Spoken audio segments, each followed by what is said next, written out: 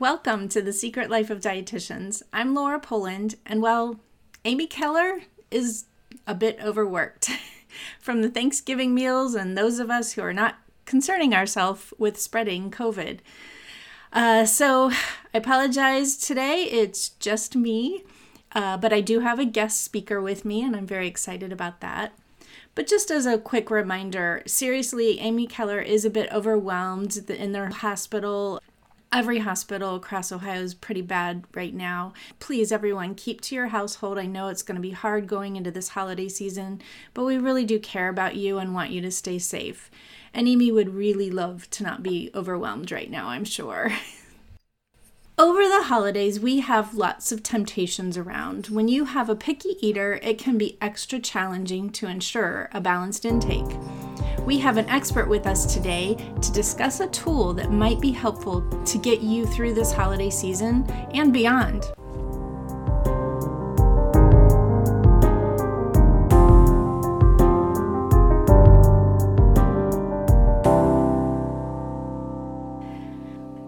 Welcome to Michelle Hoffman. Michelle is a dietitian that I get the privilege of working with and have for a couple years now, almost 3. She is a registered dietitian nutritionist for nearly 6 years. After achieving her master's in public health from Stanford University, that's in Birmingham, Alabama, she put down her roots in her hometown here of Columbus, Ohio. She's worked in a variety of settings such as corporate wellness, community nutrition, and most recently as a contract dietitian for Dietitian in Your Kitchen. Welcome, Michelle. Hi, thanks for having me, Laura.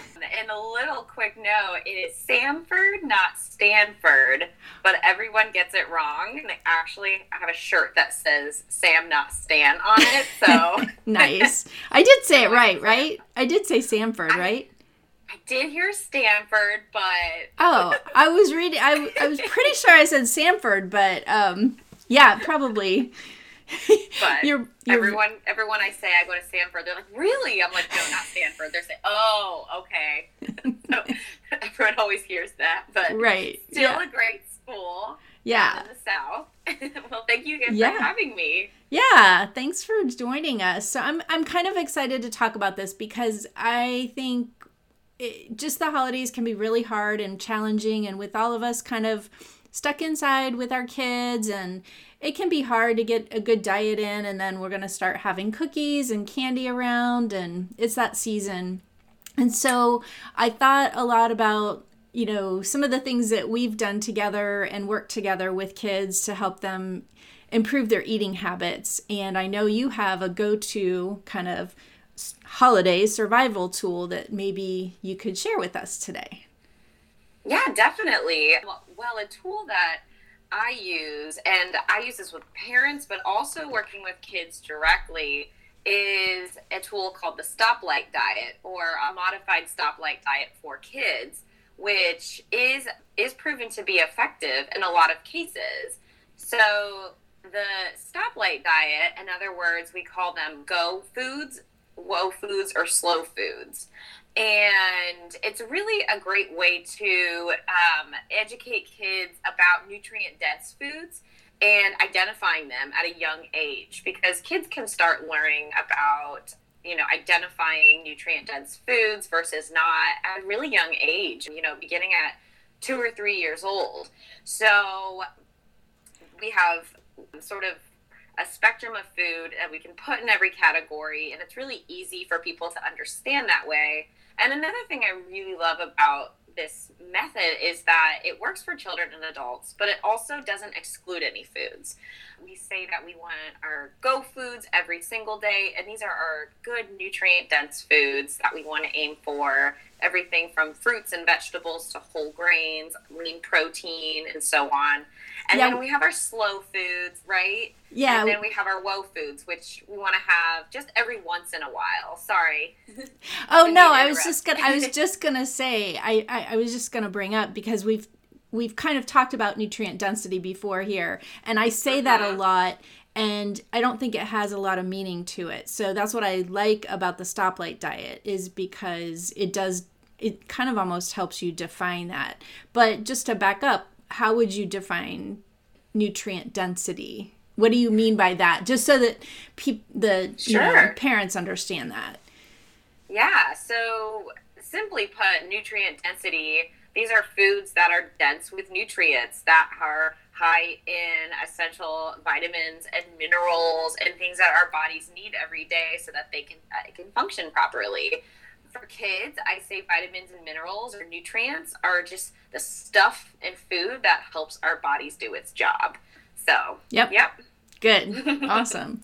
So I'm sorry. So you were saying what Go Foods were. Those were more the fruits and the vegetables and the whole grains, meats, dairy, the foods that we need to have, generally speaking. Yeah.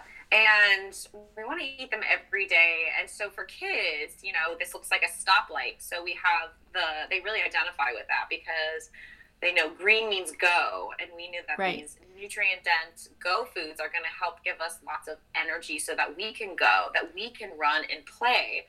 And so, like I said, it really resonates with kids starting as young as 2.5, 3 years old. And we also know that the younger that we are instilling these healthy habits and these concepts, they're just going to take that through life, and it helps really set the stage for them being able to make healthy decisions on their own about their food. Mm-hmm. Yeah. So then we have our slow foods, which is a little bit more subjective, I think, depending on maybe the dietitian you talk to. But it's like the yellow light, right? Exactly. So it sort of slows. Cars are, I don't always do this, but you're supposed to slow down at that. Right. at that yellow light. And I think the slow food is really, and I know you guys have talked about this, where the dose makes the poison. And so here, if we have things that aren't quite as nutrient dense, but still, aren't terribly, high in salt or added sugars, they can kind of fit into this category. And also the portion size matters as well. So some people might say that high calorie but really nutrient dense foods might go in this category, things like peanut butter. But I think if you stick to the right portion that's on the label, then that could be a go food. So it depends on sort of, I think, that portion. Yeah, I have a hard time with slow foods too.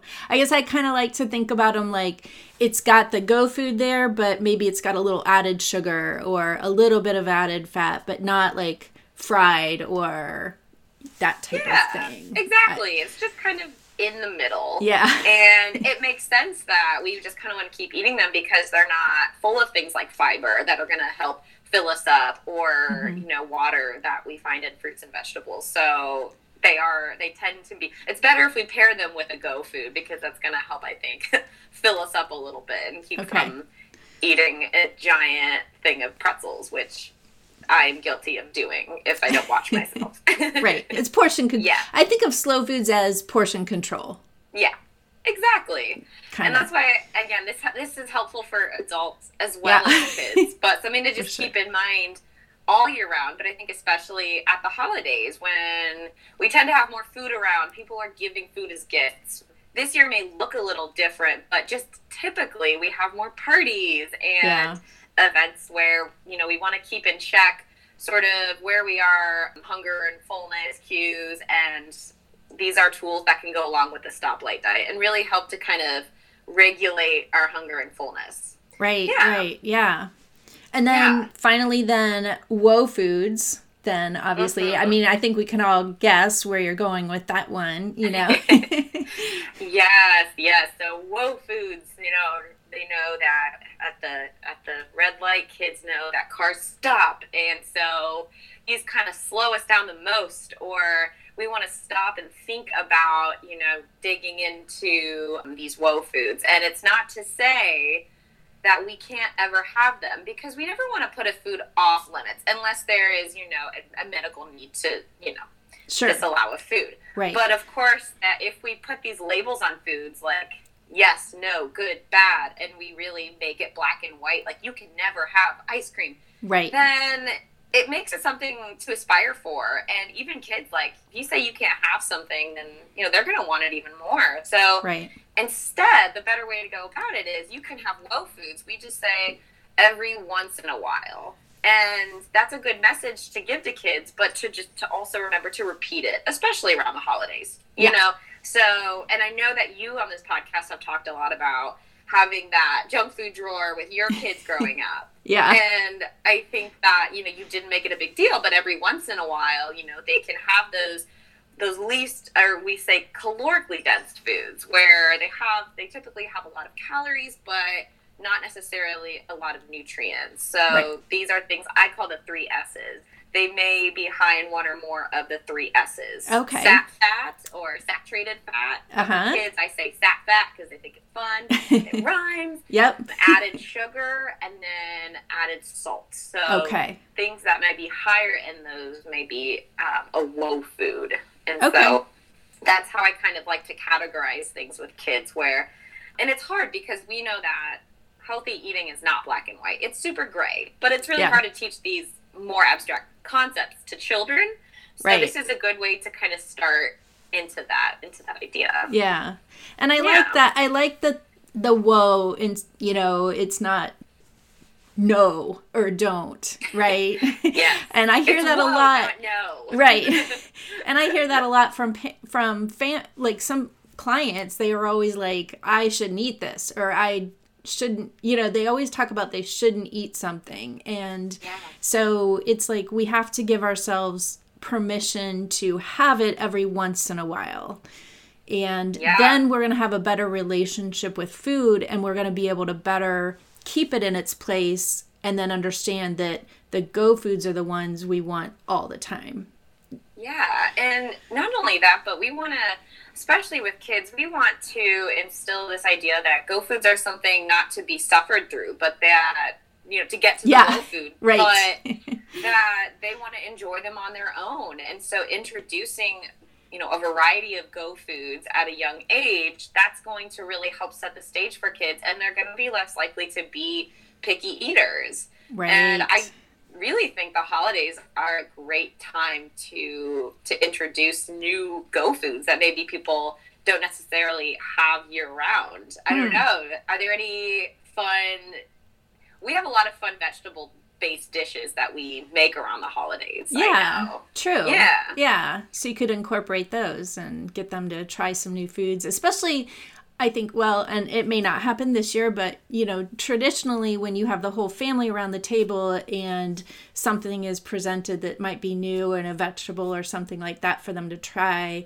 having other people try it too is always a good thing. Absolutely. I think that one good thing about, COVID and the holidays is that, people hopefully, they'll be off work, but they'll be staying home so that they have more opportunities to take time for meals and sit down and have meals together as a family. Yeah. And we know that role modeling is super important, and that you're sitting at the table, you're sitting with the kids, and you're showing them that these foods are just enjoyable, that it's just a part of the normal family dynamic, that we all eat these foods and we can all enjoy them. And like you said, you're their role model, so they will do what you do. It's something called positive peer pressure, Right. Yeah. Right. Positive. Exactly. I like that. Positive peer pressure. Positive peer pressure. Or they're kind of deciding on their own that, oh yeah, I think my cool older brother over there is eating some roasted Brussels sprouts.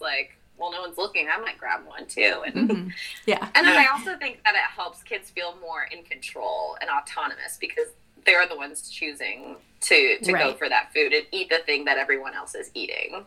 Right. You're never wanting to pressure them to try to, suggesting that they eat a go food and role modeling it is much better than saying you have to eat this. Which kind of leads me to talking about, we've talked about this before, is kind of Ellen Sater and her method of, the parent's responsibility and the child's responsibility. I know you speak a lot about this to your clients. Do you want to talk about that a little bit? Certainly, because it bears repeating. It's much easier said than done, but what Ellen Sater and her research, they have found that it's most effective for healthy eating when the parents decide the what, the where, and the when. So what the meal is and everyone eating the same thing. When, so at structured times, the meals and the snacks, and then where. So that's where you're sitting at a table, and most importantly, you don't have distractions around, especially things like a TV, because that can be really, really distracting. And it also deters you from like having conversations and having that mealtime become like a social time. Right. And then because there's a lot of good research out on there on how important that conversation is. It's more, absolutely. It's not just about the meal. So, yeah. I mean, we know this, but eating it's cultural. It's more than just the calories that you're putting in your body. It's so much more than that. And then, so if that's what the parents, that's their job. Yep. And then the child's job is to decide whether to eat and how much to eat. And that's where easier said than done. Yeah. That's why I say that, because it's really easy to fall into a cycle, I think, of, you know, especially if they start to show signs of being more picky, of saying, oh, okay, like they won't eat this, so I'm going to make them their own special meal because I know that they'll eat that. And then also they worry that they aren't eating enough or they're eating too much instead of really trusting their son or daughter to listen to their internal hunger cues. But that's what we need to let parents do, is give their children their jobs and have them follow their own jobs. And it may not happen overnight, but yeah. I think the best way to be successful, especially when you're dealing with picky eaters. And that's why we say the younger that these types of jobs are put in place with kids, the easier it is, you know, the older they get. Sure. Yeah. Yeah.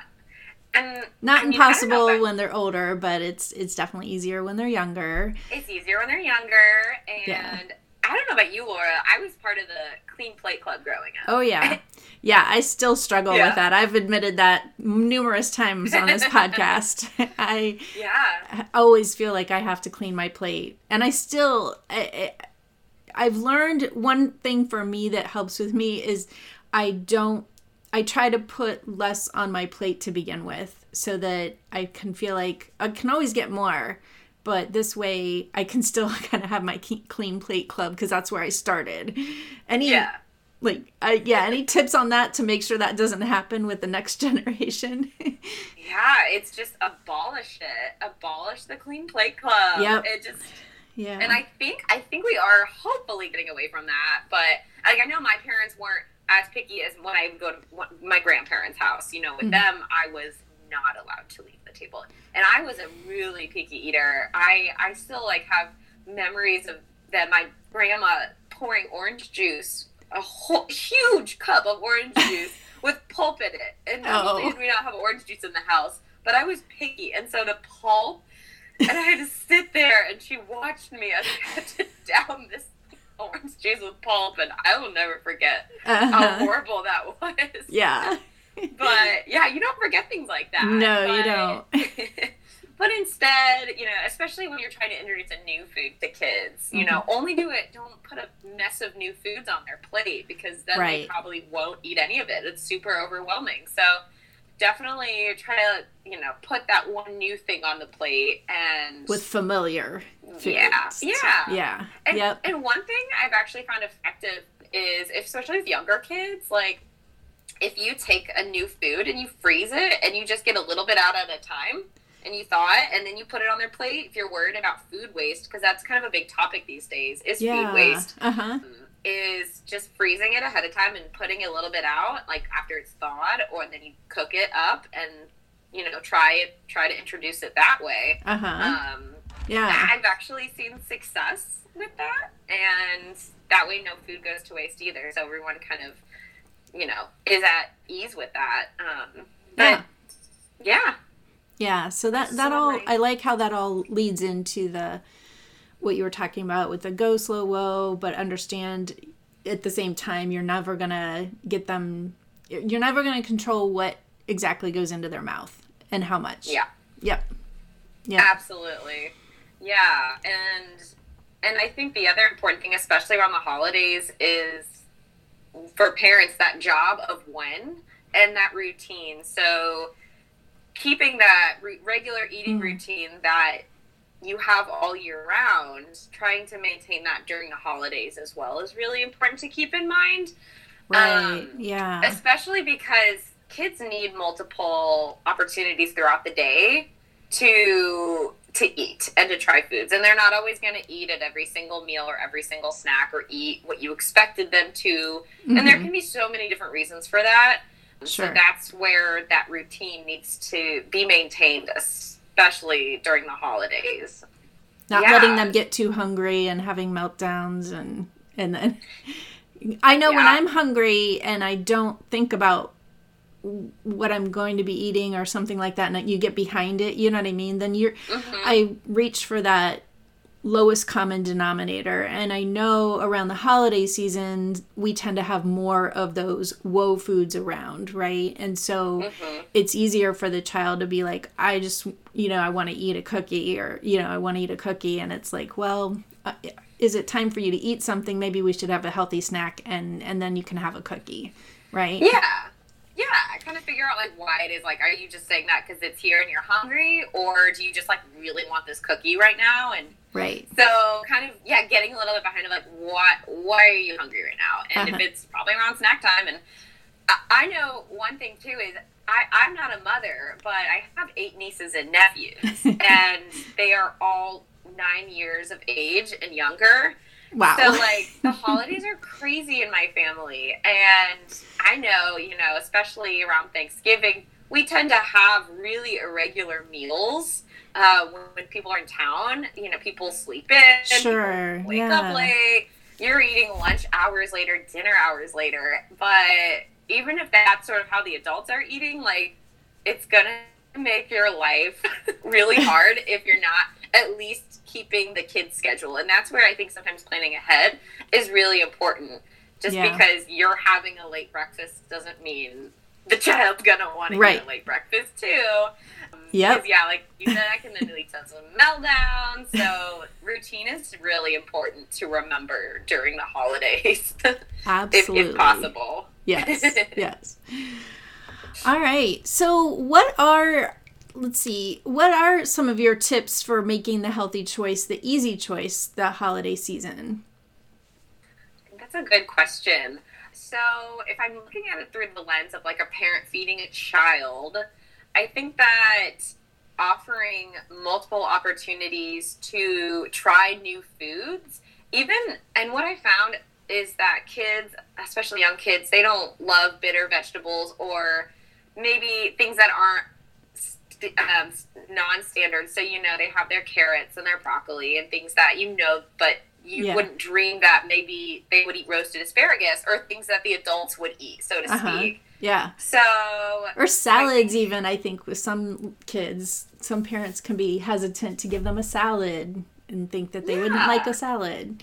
Yeah. I know, like, they knock it before they even try it. So this is a really good time of year to introduce new vegetables and introduce them in a new way, because oftentimes it can be the texture and the way it's given to the child, like raw, roasted, microwaved, all of that can make such a difference, is that texture. So having some fun this holiday season and experimenting with cooking, especially, I know I keep going to vegetables, but new vegetables in fun ways, and then also enjoy treats and enjoy making holiday cookies together. But I think not focusing around the fact that they get to eat cookies, but that they get to spend time with their friends and family, whether it be in person or if they're over Zoom, and really celebrate that you guys are spending time together and that it's really fun to be together, to be goofy, to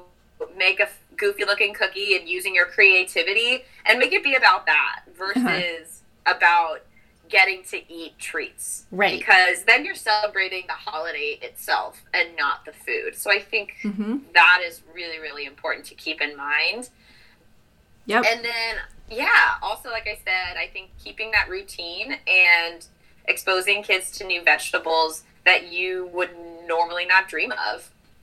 And not knock it till you try it. And also remember to offer it multiple times in multiple ways.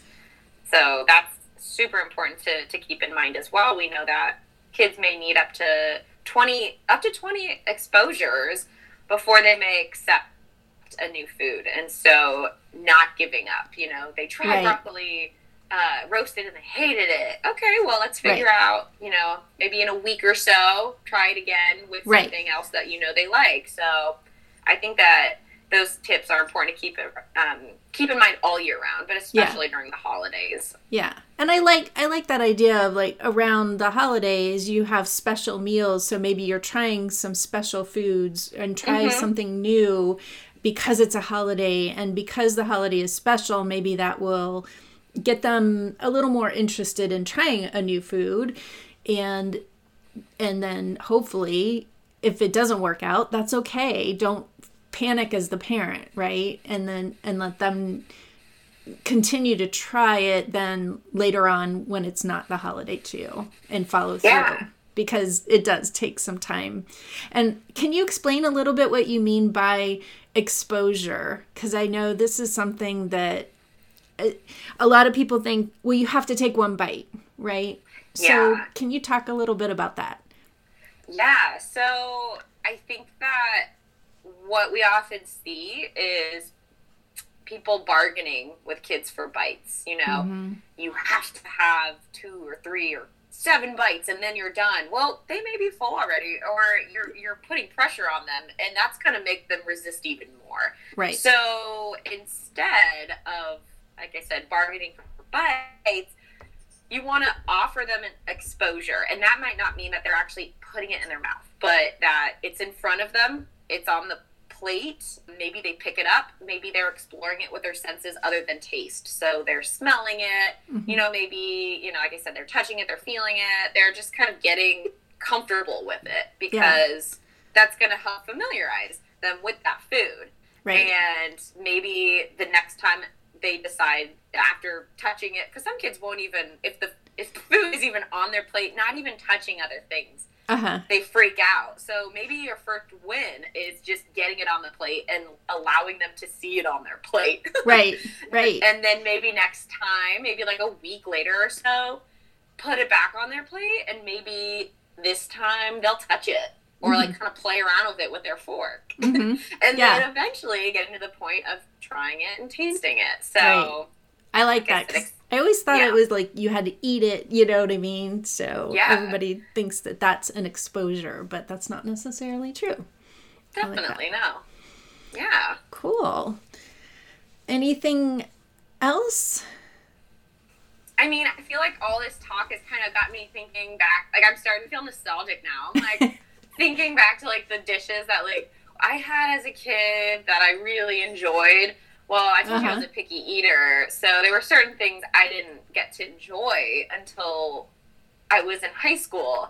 So I wouldn't eat. Our family makes this really good broccoli casserole.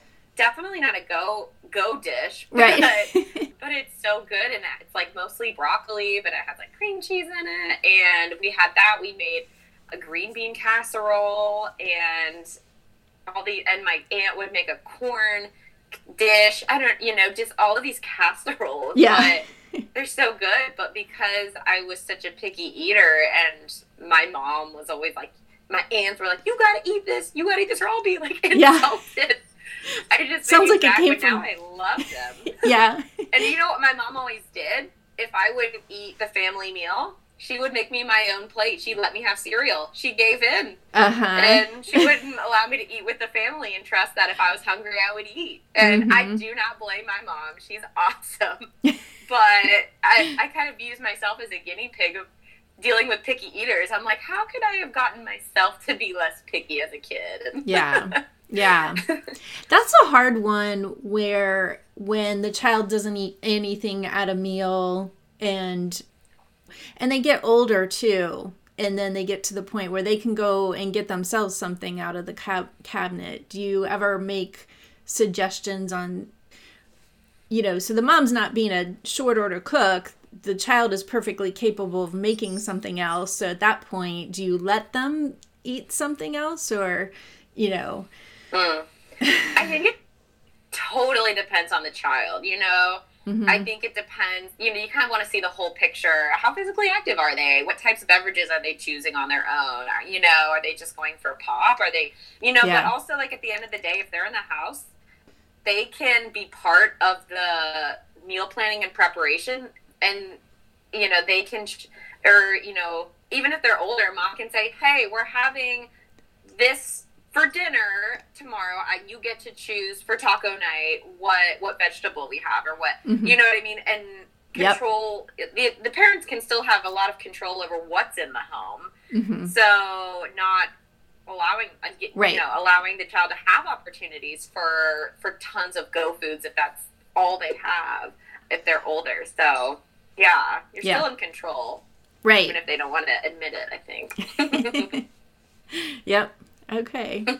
Yeah. Well, this has been very helpful and very, I think, very timely, and hopefully this helps our listeners through the holidays to have a better relationship with their kids at that holiday meal, and how to keep those holiday woe foods in a good perspective of how they should be in our diets, right? And I think it's helpful to us parents too. I think even if you don't have kids, just understanding this concept can be very helpful and empowering for you to know, you know, that honestly, everyone has that, you're in control of how much and whether you eat it, right? So yeah.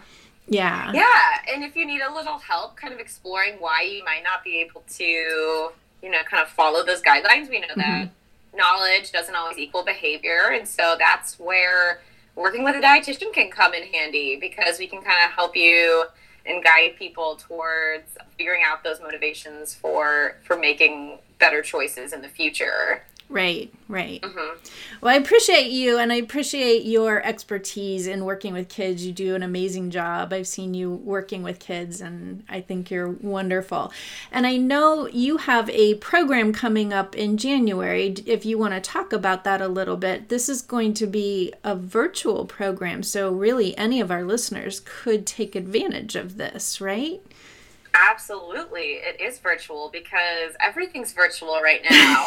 And so I decided that, you know, just anecdotally, from hearing parents talk about how it's really hard for them to impart nutrition education onto their children.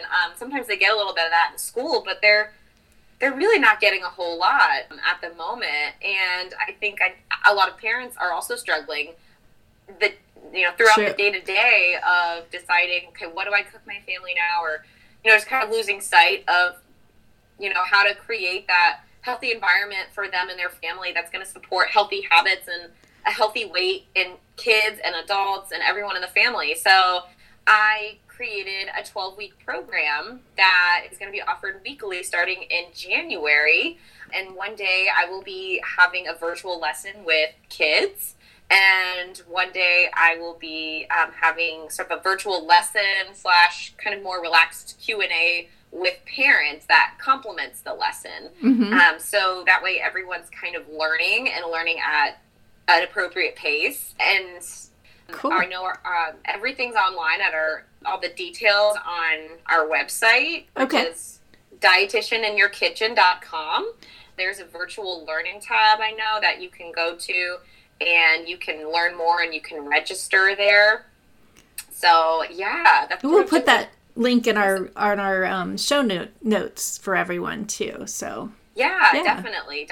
And I think, like I said, kids can benefit from this, and so do adults. And I'm gonna record these on Zoom as well, so that if someone misses out on 1 week or is a little bit late and wants to see some catch up, they can certainly do that. And it's also nice because it's a price that would include the whole family. So It's not per individual, it's per household, per family. Gotcha. Even if you're a childcare provider other than a parent, or you're a teacher or a preschool teacher, like, this is accessible to them as well. Cool. Because I know that there are kids in daycare, and I love working with kids in daycare, those 3 to 5 year olds, and they, like I said at the beginning, you're never too young to learn the foundation of nutrition and healthy habits. Yep. Yeah. Wonderful. Wonderful. Well, thank you so much, Michelle. It's been great talking to you today. And thank you for having me. Sorry it was just me, but... it's okay. I'll forgive you. Yeah. I will do my best here to take us out, which Amy usually does for us, but... You're going to do great. Thanks. So we would love your help, our listeners. If you are enjoying our podcast, you can do us a favor by subscribing or rating our podcast. We also do love your feedback, so please keep sending us your show ideas and any feedback you have on our podcast. You can send those to dish@secretliferd.com. You can also follow us on Instagram at The Secret Life Dietitians and on Twitter at TDietitians. We will catch you next time wherever you get your podcasts.